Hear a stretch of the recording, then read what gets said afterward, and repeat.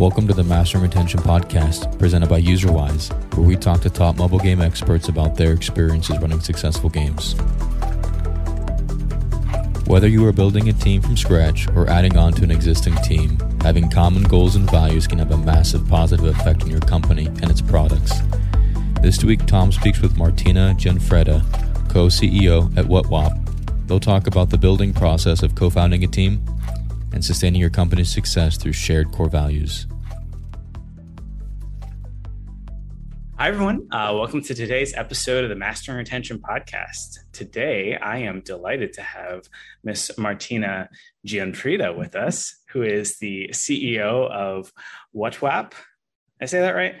Yeah, right. Hi, Tom. Thanks for having me. It's going to be a lot of fun. And probably one of the first questions I'm going to ask you is actually how you came up with that name. So it'll be fun. But before we get into all that fun stuff, I always like to ask, what's your story? Like, how'd you get into games? Okay, nice. So, hi, everyone. My story, I would say it's quite simple. So I've been, loving games since I was a child. I was more into, physical games, I'd say, rather than video games, because my parents were not very happy having me, playing at the computer or PlayStation. Me too. Oh my God. Anyways, so I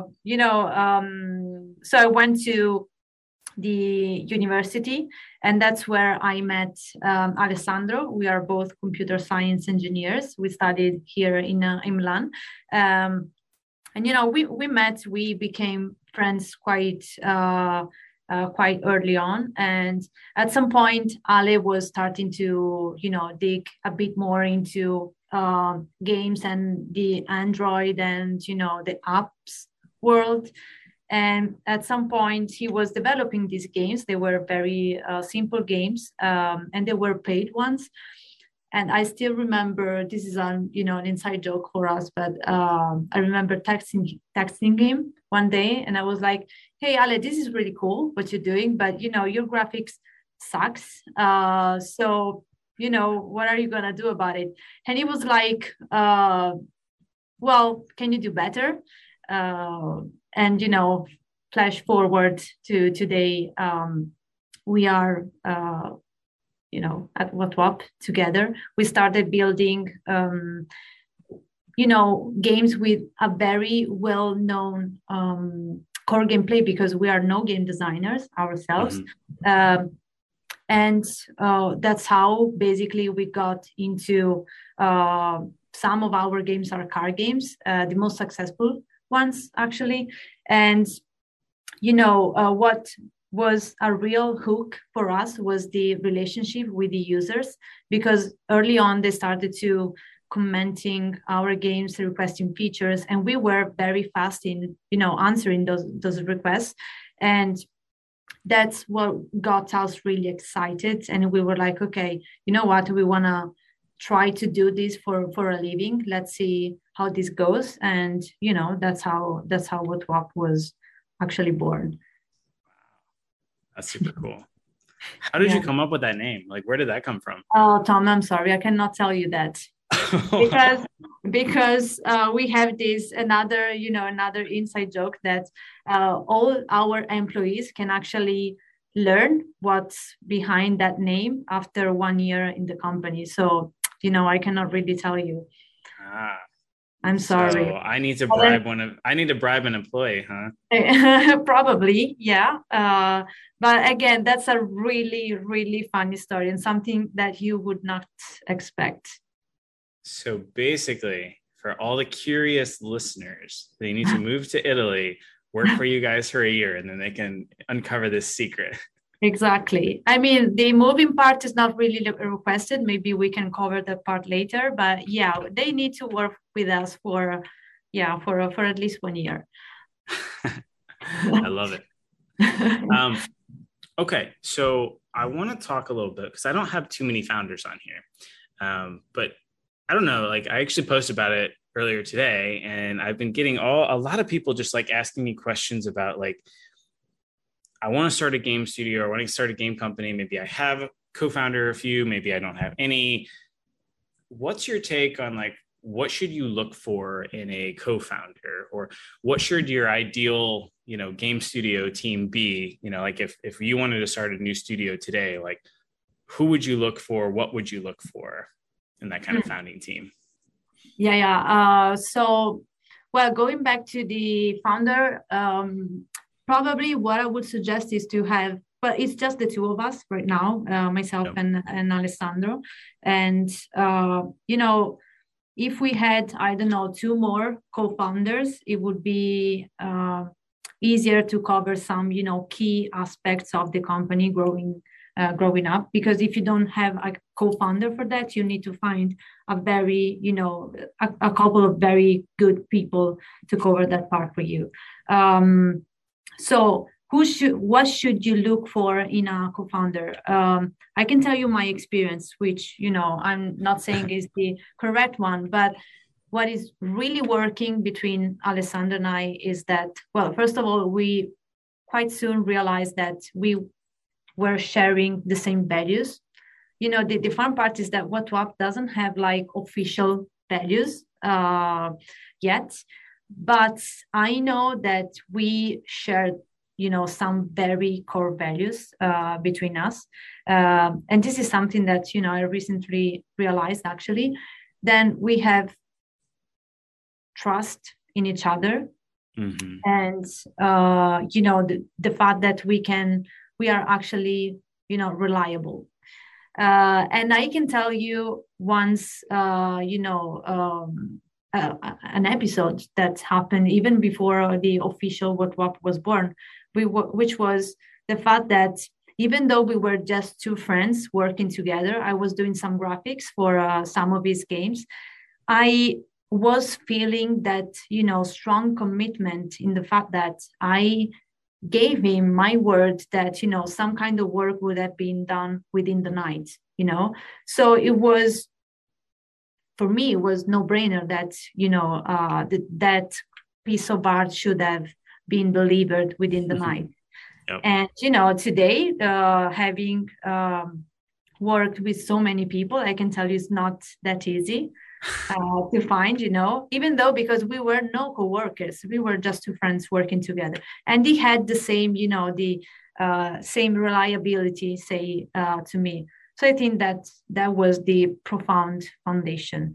And to answer the second part of the question, I think that you should ideally have someone who's good with people, meaning that it's someone able to talk to other people to, tell the story about your studio, because at some point you will need to find people who will work with you and will build your studio, right? Yep. Because you're just the starter pack, and then everything will be built on that. Someone who's very good with the tech side of it. So, for example, Ale was the game developer, the very first game developer that we had. I was the artist, someone with marketing, and another one probably with data/infrastructure or, tools. Ideally, these are I would say the four pillars for tech, marketing, art, and probably like data analytics. Yeah, instead of art, I would say people, someone who's able, to hire talents and understand what we need, and has also, this business vision of the kind of roles that you actually need to cover. Yeah. How do you pick who's the CEO? I can tell you my experience with Ale. So we are both co-CEOs. And the reason for that is that because I think that we are very much complementary minds. Mm-hmm. And I'm not saying that, that's the perfect fit, but I think it works quite well for us. We've been in the business for the past 9 years. Yeah. And, we've been profitable since day one. We must, do something right somewhere. So I would say that what's working with us is that I tend to be the more, impulsive person, the more, the gut feeling person. He's the analytical one. He's more, way more stable, say, from that point of view.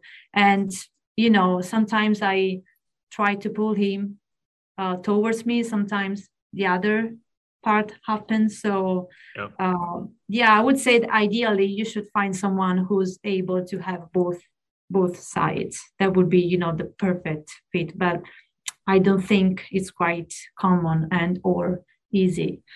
Yeah. What do you think of that? I've heard I've heard it outlined in a lot of different ways.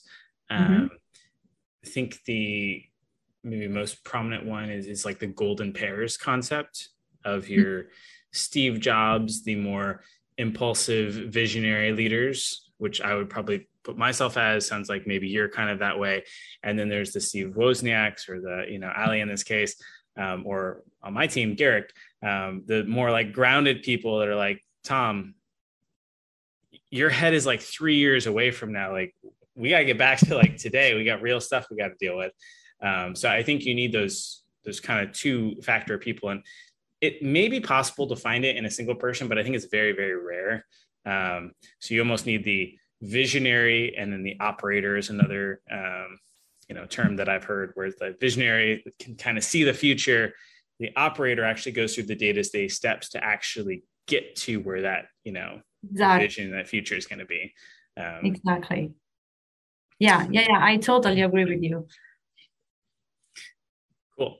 Well, you already answered one of my next questions, which was what was the, things that you should look for in a co-founding team. So, okay, well, that was great.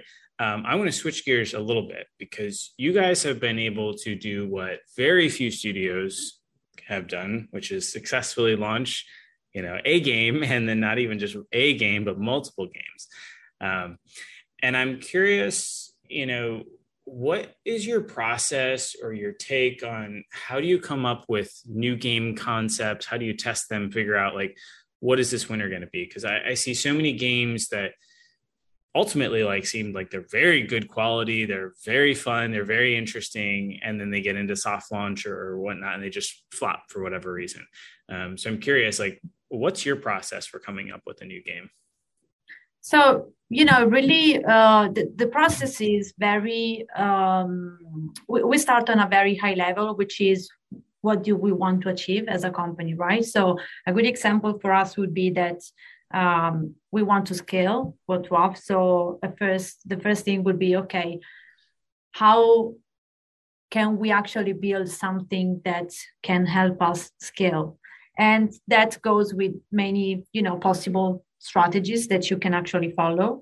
And again, that's when, the analytical part kicks in, and we're like, okay, what can we actually achieve with what we have? What will we need to actually build that or this or whatever? And this is like on a very high level. Then we are like, okay, in terms of games, do we have the expertise to actually build, I don't know, an RPG game or something? Well, probably everybody in the company would love to do that, but maybe we don't have, the people who actually have that kind of expertise. So we would be like, okay, we can just, take this to the side and focus on something that we already tried or something else. And that's where we're like, okay, say that we only have experience with card games. So the most easy answer for us would be, okay, let's just stick with another card game. Can we then find another card game that is big enough to help us scale, but at the same time, we think we can actually, we have the expertise and the skill to build it. And, that just goes down the funnel. And this is what we actually did. I can tell you a couple of examples. So the first one that was no good strategy was that we tried building a bingo game back in 2018, very late 2018. And we then realized that, the execution had some problems. We had no experience with, I don't know, benchmark data. What should be the retention for this kind of game? What kind of a monetization can we expect out of it? And, all these things were, had us struggle a bit on that. So we decided to kill the game. And what we did last year instead was running another strategy. So we were like, okay, as you said,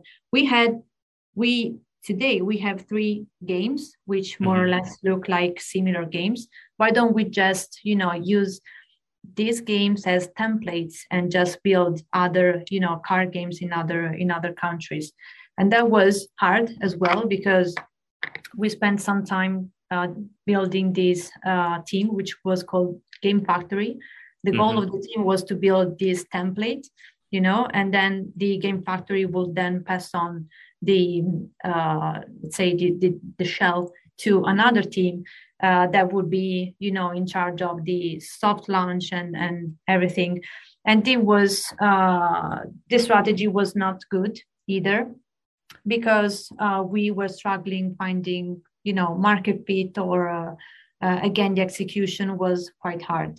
So I would say that, the short answer to your question is that we first think about the goal, and then we're like, okay, do we actually have the expertise to do this, or we know nothing about it? Because, at the end of the day, knowing nothing is just like,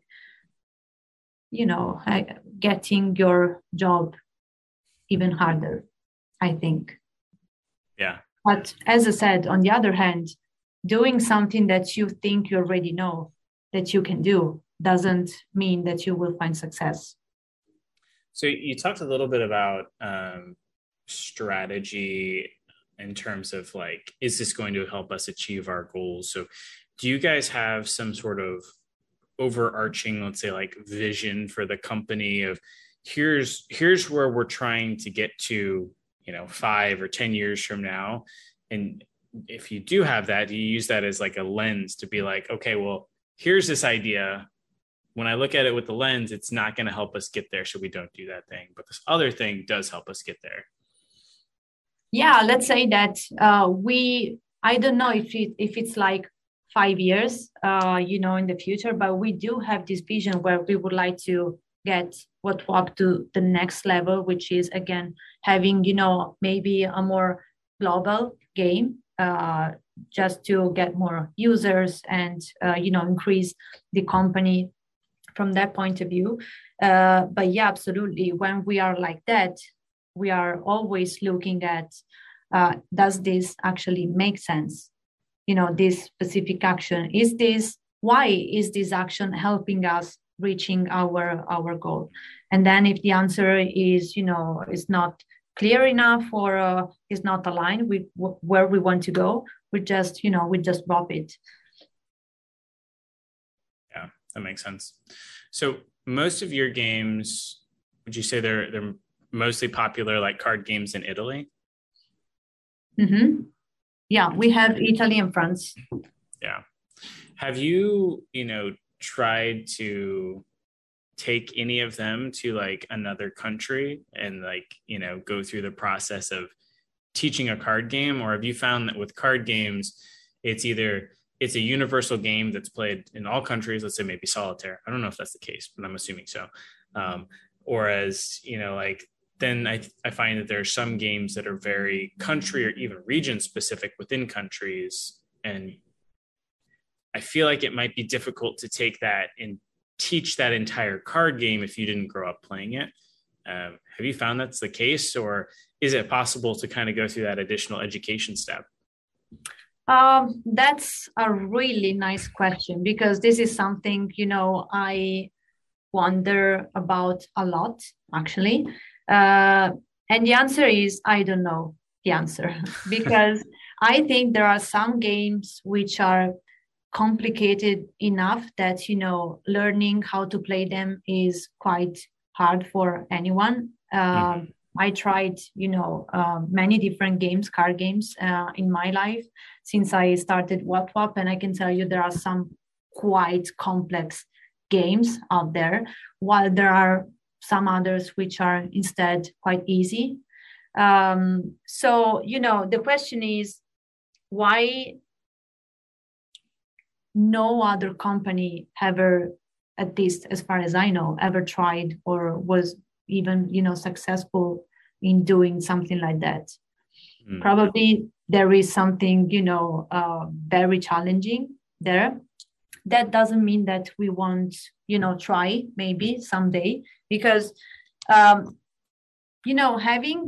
games that are very targeted for a specific country helps you a lot with focus.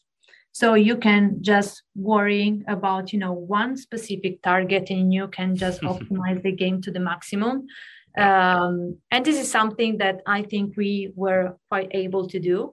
Of course, that leaves out all, the whole challenge, which is, okay, can we actually, increase the potential of this game? Can we actually find other or more players to that can actually learn the game or love the game as it is? I don't have the answer yet, but if we will try to and we will succeed, I guess you will hear about us. Yeah. Well, here's an interesting, idea that I, might noodle over. So perhaps, like, I don't know if you can study like games. Let's say you want to go to the US. I don't think I've actually played Scopa La Fida, but probably should, because we talk enough that I should, have a better idea of it. But I'm assuming that if that game doesn't exist in the US, maybe there's a somewhat similar card game. So like take euchre and spades and hearts. They're all kind of like similar in the realm of like you have the trump card or something like that. And I think it would be a lot easier for me to, let's say, convert a spades or a heart player to a euchre player than it would be for me to take someone that's maybe only played solitaire and convert them to a euchre player, because there's so much additional context that you have to teach. Whereas, if you're going from a game that already has trump to a slightly different variant, they at least understand the general concepts, and then you just have to teach them the nuances of the rules. Yeah, I would say that, this makes sense. But when we talk about how do you market this, right? How do you try to convince someone who's, really hooked with spades and be like, hey, why don't you try this other game, which is kind of similar, but not that much with the game that you already love. Yeah.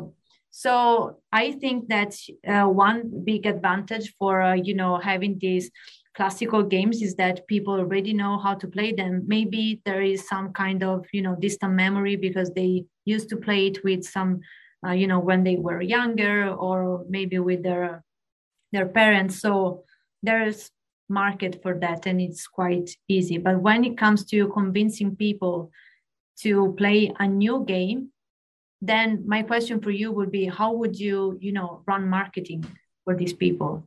How would you convince them? Well, here's an interesting idea that I'm going to throw out. This is going to be a fun podcast episode altogether. And something that I've thought about a lot are there consequences of us continually having separate game entities? Like, would it make more sense to have kind of a single app or game where I can come and I can choose whatever games I want to play? So you could have chess in there, you could have solitaire in there, you could have Scopa La Fida, all these different things. And so when I know that I want to play hearts, I just open up that game and I can click and play hearts with people to my heart's content. I don't have to ever choose any of those other games, but maybe you start to introduce some live ops events or something, and maybe Scopa La Fida, if you play it and check it out, you can get some interesting things, and it could be a way that you can introduce people across different games and different genres. But as a user, it's really nice that I don't have to have 15 different card games. I just have the one that I go to. So I don't know. Have you ever considered something like that? I think somebody did that in the MENA region. There is one, but I still remember talking to someone who was working in a company that was doing precisely this. This guy was mentioning that, it was very hard to do the measurement on marketing activities because they were not really able to understand why this person was actually downloading their game, their app, because they were not able to, it was a mess. But I think that there is some other, there's another challenge, probably bigger to what you mentioned. So if I have to start learning a new game, right? A new card game. Why do I do it? Why do I do that in real life? So if I think about my personal experiences, because maybe I am, with some friends, and then, we are out at night, maybe without internet, and they're like, oh, look, I have this deck of cards. Why don't we try, spades? And I'm like, I don't know how to play spades. And they're like, well, we teach you. And then you spend the night, learning the game. So if you try to compare this experience into the app, where I have other games, either I'm like super fan of card games for whatever reason, and I spend my time to learn all these games. Yeah. Otherwise, I don't think it's gonna be very, very successful. Not for this specific having this specific goal. Also, there are some variants for the games, like Scope. Our game has many different variants, and if you want to, do some proper, if you want to offer, say, a proper product to your users who are in love with the game itself, you need to manage all, these requests, these variants. So I think it's, it depends on which level you actually want to build these, say, content for your players. So it can work, but at the end of the day, I think it really, as always, it depends on the goal that you have. Yeah, it's very interesting. Speaking of marketing a little bit, we have entered this post-IDFA world. COVID, is kind of pulling back. Google is just about to also implement their version of IDFA. How has marketing and growth and stuff for your games, has that changed at all in the last few years? Yeah, it did. Of course, just like I think all the other gaming companies, we saw a huge boost during COVID.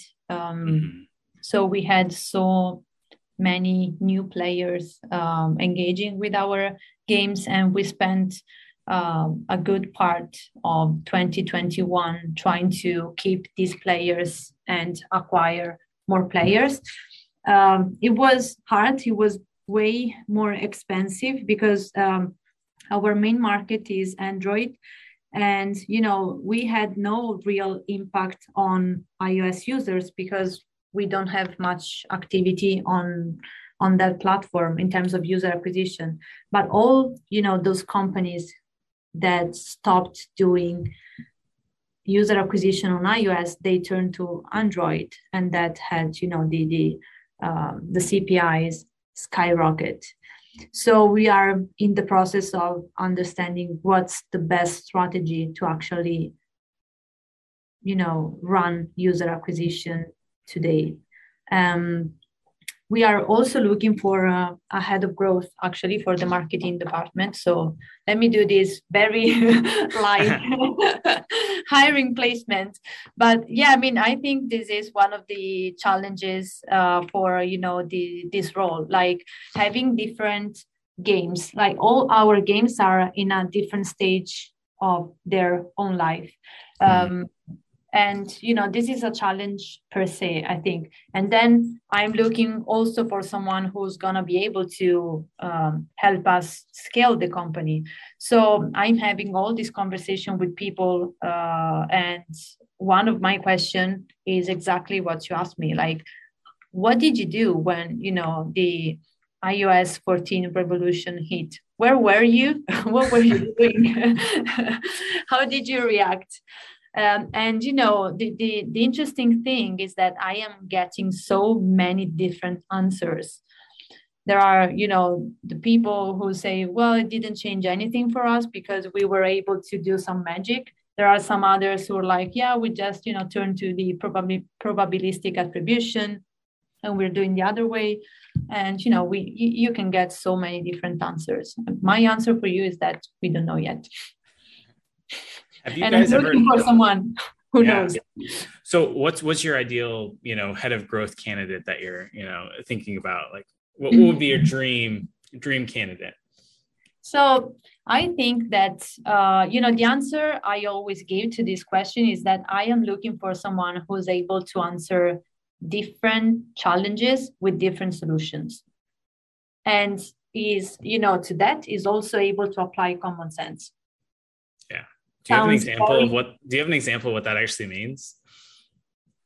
I mean, it sounds very basic, right? But too many times I talk to people who are like, I had a similar situation to that because maybe I was working on, I don't know, social casino game, for example. And, we did this strategy which worked. So let's apply this strategy. And you're like, okay, this is actually what we do. So we're like, okay, can you tell me why do you think this should work? How can we actually measure if this is going to work or not? Do you have any data that can actually help you understand if that's going to work or not? I mean, at the end of the day, marketing is always, testing new strategies. I get that. But when you do that, you need to actually, put some thoughts on that and be like, okay, I think this is going to work because too many times it's like, well, the account manager suggested. And I'm like, no, no, the account manager, this is not a good answer for me. Yeah. Have you guys ever tried any sort of marketing or growth tactics beyond just like your standard paid performance marketing? To be honest with you, no, because the marketing department in Whatwapp was born just like 2 years ago.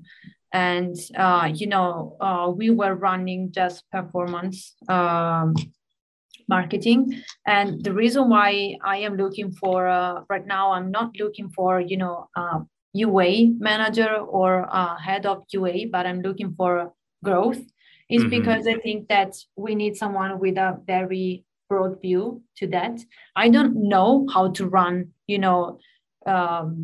effective campaigns. I don't know how to market in the best way our games, let alone how to launch a new product on a new market. But I am looking for someone who's a generalist enough, in order to understand how can actually this person can bring a different point of views on a specific issue that we have. So no, we didn't, because there was, never the need until I would say January this year. And that's when we started to be like, okay, let's do some proper search. Yeah. If you have anything to suggest, I mean, I'm all ears. Well, so I'm becoming more and more fascinated, paid performance marketing. Well, at the end of the day, really the only winner is Facebook and Google, because they can figure out algorithmically how much can I, charge you for this, and they can just keep getting a bigger and bigger portion of that. And, the advertiser at the end, game gets a little bit and you end up getting a little bit of that LTV, but the rest of it just goes to, Google and Facebook. There's a book that I read last year that I really liked. It was by Andrew Chen called The Cold Start Problem. And so Andrew Chen was, he might've been the first one, but he was like very early and in the growth department of Uber. And so you got some interesting stories about Uber, but the rest of the book, he talks about, growing other businesses and stuff like that, especially those with network effects. I would imagine a card game after fashion has some level of that, because it's probably more fun to play Scopa if I can play that with my other like friends and family, and I can, rub it in their face, even if we're far away or whatnot. Oh yeah. So the Cold Start problem basically says that when you have any sort of like networked platform or solution or whatnot, be that Uber or Airbnb or Scopa or whatnot, you have to figure out like what's the hard side of the market and how do I get this thing going? Because usually once you get it going, it can kind of grow organically. And I was very fascinated with how Tinder got started. So Tinder, for them, the hard side of their market was women. And not only that, but you have to almost have like micro networks because you have to have that vicinity and you have to have a large enough amount of women that you can actually like match with people. And so how they launched is they went to, forget which college, some college in like LA, I think somewhere in California. And they basically went and they found like the sorority that had like the hottest girls on campus, like a ton of them. And they threw a big party for them, like, you know, all inclusive, get all this beer. And it was like invite only. And they also invited like a few other like sororities and a few other like fraternities with like hot guys on campus. And the only like condition to get inside was you have to download Tinder and sign up for an account. And then suddenly Tinder just kind of took over the campus because all the other guys were like, whoa, well, there's all these really hot girls on there. I'm going to sign up. And then all the girls were like, well, that's where all the guys are. And it kind of ballooned this organic. And then they figured out, oh, that worked. And then they went and they did that, you know, campus to campus. Now, I think when they wanted to roll out of colleges directly, they had other approaches and stuff like that. But that initial like sign up was just very fascinating to me. And I've never really heard of any games companies taking like a unique approach of how do we get this thing started. For Airbnb, their hard side of the market was property owners. How do we get, you know, property owners and stuff? And I think for a while until it got shut down is they would scrape the web pages on Craigslist for people that were like renting houses, and they would just like pull them in and like generate Airbnb listings. So it seemed like they had all these like, you know, houses and opportunities and stuff. And it was just a very interesting, different approach that I don't really see game companies do too often. I think it'd be really cool to see, you know, like a card game company or something like, well, we're going to go to these particular conferences of people that are just like card game fanatics. And we're either going to introduce them to Scopa or whatever we're going to do. And like, how can we like get that organic, you know, network kind of started and go from there? That's really interesting, actually. Yeah, I didn't know any of these stories, you know, and it's really fascinating to me as well. I would love, you know, to work with someone who's able to have this kind of crazy ideas. I would be very happy to follow up with that. But, you know, at some point I would still be like, okay, but where are the users, you know? So, yeah. But yeah, I mean, I think that's, it could be really interesting, especially because our games rely very much on the social effect. So people, you know, our users build communities outside the game itself. They have Telegram groups, they have WhatsApp groups, they build the impossible on Facebook or everywhere. I mean, I just love them, to be honest. So that could, you know, that could actually work. Yeah. That's interesting. Okay, I'm going to switch gears a little bit. I want to talk a little bit about building a games team. So, you know, you guys got started, kind of your first app, it was kind of just the two of you. Walk me through the process. Like, what was it like to go out and hire people? Like, did you make any big mistakes, or like, are there any lessons learned that, you know, you could share with folks that are, you know, just getting into this hiring phase? Okay, where do I start? Well, you know, if I to give you a bit of context, when we started, the company was 2013. We are in Italy.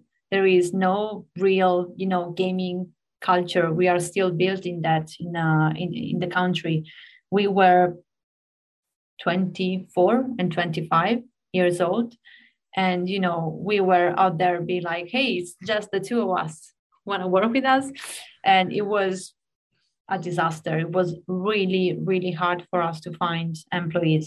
So, if I was to start today with the knowledge I have today, of course, I would start with hiring more experienced people at first, more senior people, like also because, these are the people that are gonna, who are gonna hire other people. And that's just gonna be way easier. In terms of errors, well, I mean, I would say that a common error is when you don't find what you're looking for, you tend to, negotiate with yourself because maybe you are in a hurry because for whatever reason, and you start like, well, maybe this person is not exactly what I wish this person was, but still, I think they can do the job. And that's usually, I would say, the number one mistake. So my suggestion for everyone would be look for the right person until you will find it. I think it's like when you start a relationship, right? At some point, you're gonna find the one. And that's it.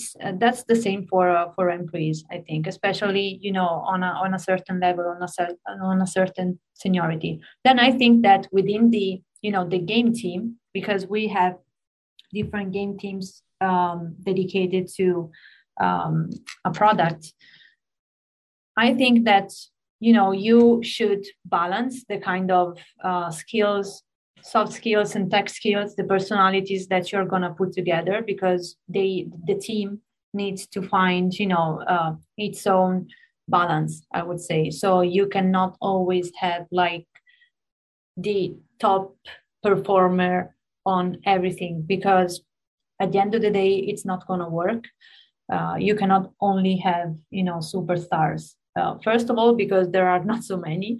Second of all, because I think that even the superstar needs to have someone around them who can actually help them get better and whatever. So yeah, I think that would be my very number one advice. And it's really hard for me because I am the one directly involved in the hiring processes. So if you ever want to have an interview at Whatwapp, you're gonna meet me at some point. But the person who's really the gatekeeper and helps me doing that and challenges me is Ale. So he's the one like, are you sure we are not, just lowering our expectations because we are not finding the right person? And that kind of challenge, that kind of, those kind of questions, they are really, really helpful at the end of the day, because once you are way too deep into something, you can, start missing out on some hints. Yeah. Do you guys take, I know you mentioned you don't have official core values, at the company level, but, you and Ali kind of shared some core values and stuff. Do you guys look for those when you're interviewing people? Is it just kind of like a gut thing? Are they even important at all, or can they be just kind of taught to employees once they kind of get through the door? No, I think we are, we tend to share a principle, let's say. So one principle which is very important for us is, the fact that you should be aiming for some speed of action. So there are, people who are like, well, maybe there is some, 1 hour task, and this person will be like, yeah, I'll tell you within tomorrow night. And you're like, why? I mean, of course, it's always a matter of priority, but at the same time, it's a matter also of flexibility. So I would say that we tend to look for people who are either very ambitious people, or if they are not ambitious people, we tend to look for people who, the way I define it is like have the winning mindset, meaning that these people need to always set the bar very high for themselves. And thus, that will set the bar high for the people around them, because they will expect the same level of, quality of commitment also from their coworkers. So I think that these are the two people we tend to prefer, let's say. Then we have the speed of action, which is more or less a mindset in our opinions. Like, if you can get something done, just get it done. Like, don't procrastinate or just think about having the big project or whatever. It's just like, what's the most effective solution that you can find for this problem? Always a matter of balancing, the cost and the opportunity. Yeah. Part. Do you guys use any sort of like skills-based test, take-home project, or do XYZ? Like, how do you figure out if someone's second? So, as an example, I've found that there is a very big difference between, let's say, a good programmer and a great programmer. So, like, I can get stuff done from a coding perspective just by the force of my sheer willpower of just grunt forcing it. And, then I remember the first time we actually hired and I watched the first, what I consider a real programmer. This dude went in Vim, and the stuff that he I was like, well, there's no way that just works. And it just did. It just blew me away. It was like, watching your favorite game that you thought you were good at on Twitch and just realizing you had no idea what was even going on. You're just a complete noob. I found that, the amount that great programmer can get done versus the good programmer is something between 10 to 100x more.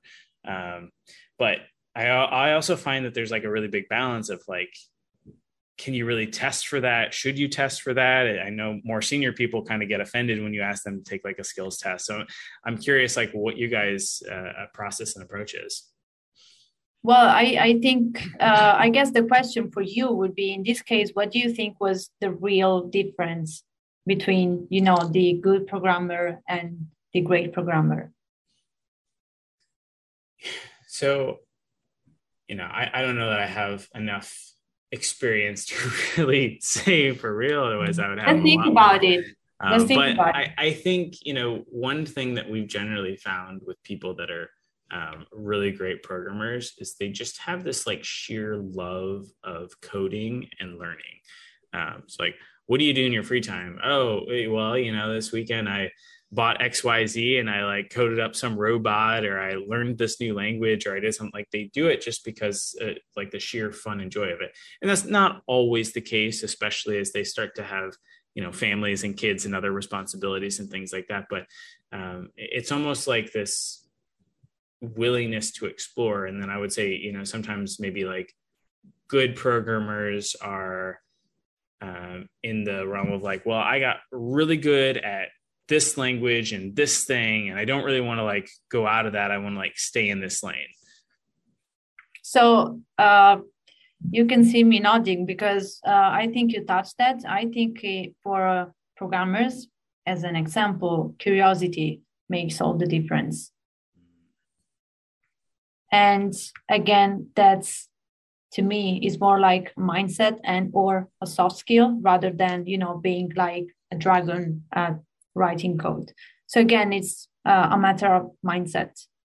This is how I call it. Is it mindset? It can be, whatever. But at the end of the day, what makes the difference to me is curiosity for, these very technical roles. Yep. Yeah. I don't know. I have found though that some, programmers will have that, and then they'll still fail the programming test more abysmally than, even I would. And again, I'm not a very good dad. It's if I can teach myself on the fly how to do XYZ and still do way better than this other candidate, it's well, hiring this person will obviously be lowering our standards. And so, do you still do some sort of technical test, or is it still just kind of on the fly? Yeah. No, yeah, we do. But to answer your, this note, of course, there are some jobs that some people do, but that doesn't mean that they are the best at doing it. They can be, great on the soft skill side, but at the end of the day, they are not, good enough let's say, to actually, excel in that specific job. So, and this is normal, right? So I was an average UX UI designer back then, and I was very curious. I was, self-taught on all the Adobe suite and everything, but at the end of the day, I was just not good enough. And that's life, right? So that's okay. And yeah, we do have this tech assessment, but yeah, then we try to do way more a soft skill assessment. So we have like 2 to 3 questions that can actually help us understand where you are as a person. Yeah. Very interesting. Cool. Well, I know we're about out of time here. I feel like we could keep going for like another hour easily. There's lots of fun. But since we are on the Master Intention podcast, I always like to ask, what's one tip or trick or lesson you learned over the years, especially last year, 2021? How do you keep your players playing for longer? How do you keep them coming back day after day, week after week, hopefully year after year? We would say social interaction within the game. So I can say so many things that are just so easy to say, which is like you should care for your users, you should listen to your users, you should do all these things which are basic, the basic background here. I think that's a good way to entertain and keep your users playing is, let them, if your game is designed like that, to let them have fun and, engage among each other. That would be something that at least I can see working. So we focus very much in the social interaction among our players within the game, and they just love it. They have friends. We have even, weddings that came out. Yeah. I mean, I would say that's the, the upside of having a very, localized game. So people can actually meet and fall in love. Love it. Well, Martina, thank you so much for joining us. If people do have any questions or, maybe want to learn more about that growth role, is there a good way for them to get in contact with you? Yeah, they can reach out to me on LinkedIn or, as you perfectly said, it's Martina Gianfreda. Or I don't know, I can leave you my email or as you prefer. Sure. Sounds good. All right. Well, thank you so much. Thank you, Tom. Thank you for having me. Bye-bye. Bye.